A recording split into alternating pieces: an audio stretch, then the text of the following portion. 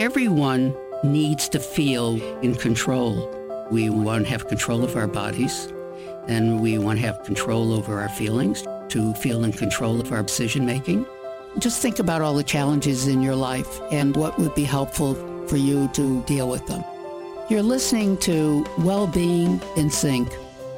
I'm B. Harris. I'm a psychologist. These series of podcasts are about helping you with that, building your resilience and giving you the tools to take on the challenges.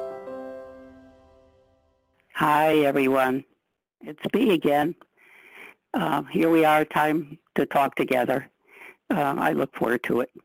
So it's part of Well-Being in Sync.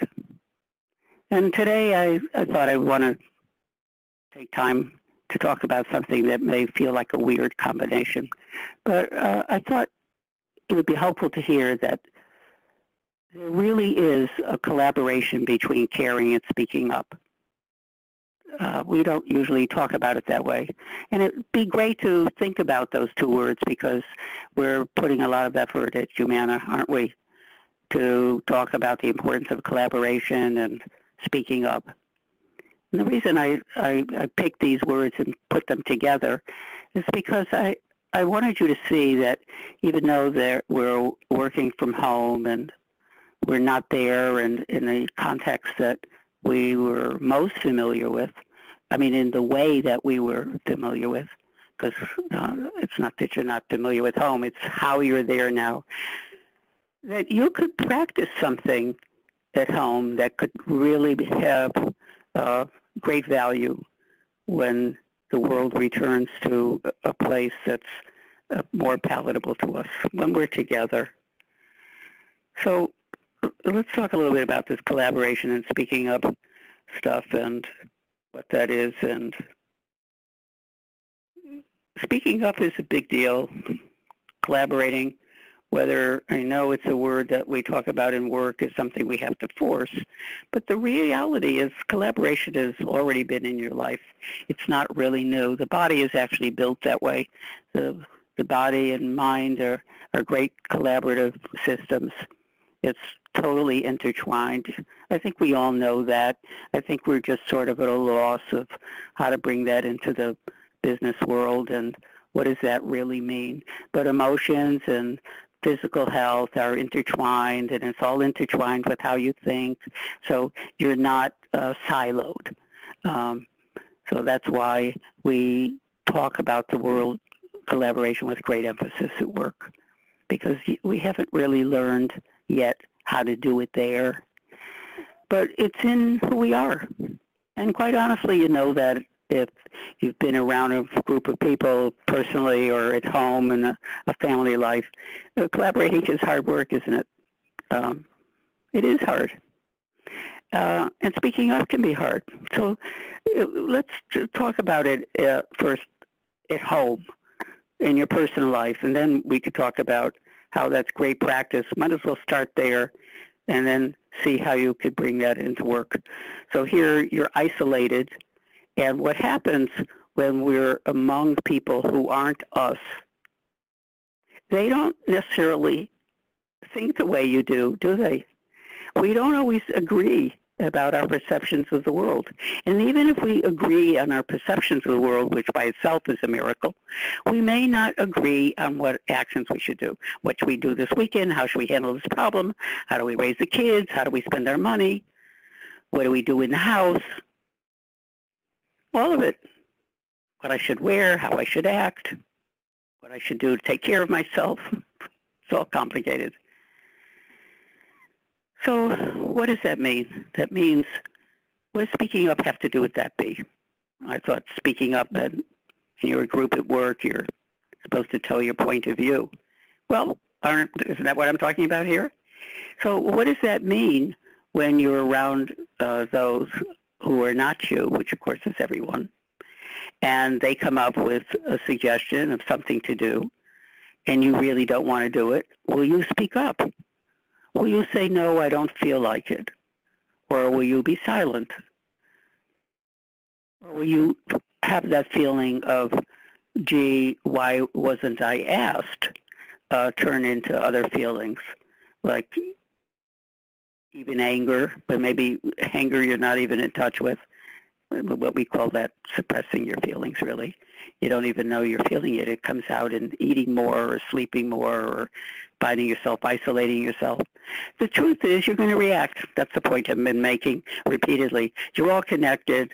Emotions are data too. They're normal, that we're not necessarily aware of all the reactions that are going on in our system or how we relate to the internal environment or the external environment and managing ourselves. I guess I'm sort of summarizing things we've talked about before. So we have to let in, when we're having conversations, using, you know how your brain works and you come up with an idea or a thought. Information is coming from someplace else too. You're feeling. You're finding when somebody suggests something or says something to you, you have a blip of feeling, you don't like it. That's telling you, I mean, if you noted it all, that maybe you don't agree. Maybe the first thing you feel is your feeling before your mind says, you know, I have other approaches to it. So we're not all intellectual. Quite honestly, the first part of us that reacts is our emotion. So how do I have the courage if I'm not used to telling what I want to do? Somebody tells me, because in a way, really, what I'm talking about is what happens in relationships a lot, are disagreements. I'm not talking about fights. I'm talking about disagreements.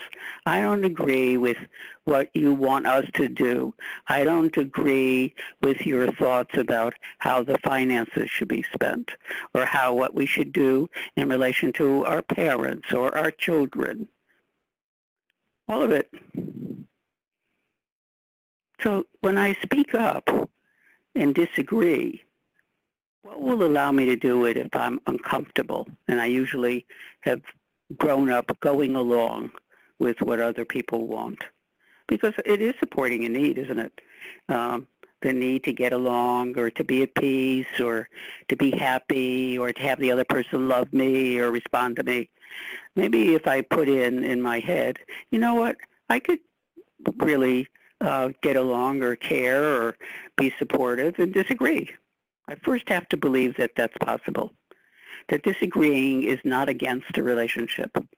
I have to first let in our mind that disagreeing could be in support of the relationship and in support of caring. So caring for something that really is an important value, growing our relationship, growing our openness, growing our trust. I will do everything for our relationship, and that means I will speak up for it. So you speak up for a value. You speak up for something important. Once you understand that, that will give you the courage to speak up.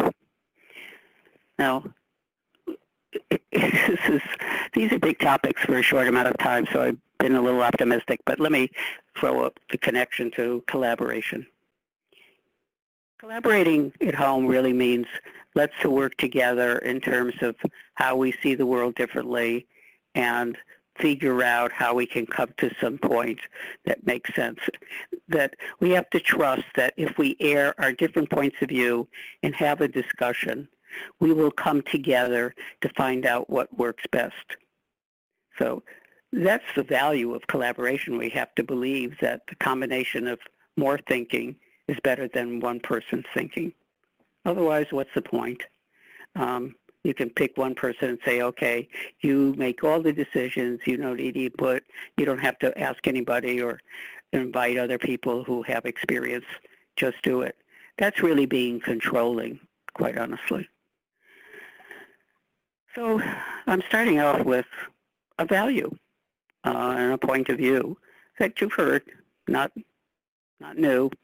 They might say two minds are better than one. I'll say many minds are certainly better than one, not because one person is stupid, but because the acts of creation or disagreements lead to new ways of solving something. That's really the focus of this. So I get a little bit like a school teacher here at the end. So we have to start out with that there's value in it. There's value. I have to also believe, by the way, in order to hear other people's disagreements, that it won't submerge mine just by listening. So I just made it a little bit more complicated. So maybe for a future talk, we could spend a little time more on this because it is complicated territory. But what I'm trying to put in your thinking, and even now, you have a possibility of practicing. When I say practicing, because it isn't something that works just by one time. We have to get comfortable learning how to disagree or being open about having another view, but in a way that's not being emotional. Sharing an emotion is different, or a feeling is different than being emotional, but in a way that it says, gee, I want to say this in my regular tone of voice. Gee, I have another view. Can we have a discussion about this to see if we can come up with something, a creative idea about how to solve our differences? And maybe that should be our next time together, by giving some examples and what you might say. Because the last thing we want when we disagree or we're at work, we want our colleagues to like you, right? We don't want to be abandoned. We don't want to be seen as difficult. So I get that. That's pretty normal and not a bad way to think. Anyway, let's close there. And as always, we'll talk more. And thanks for listening.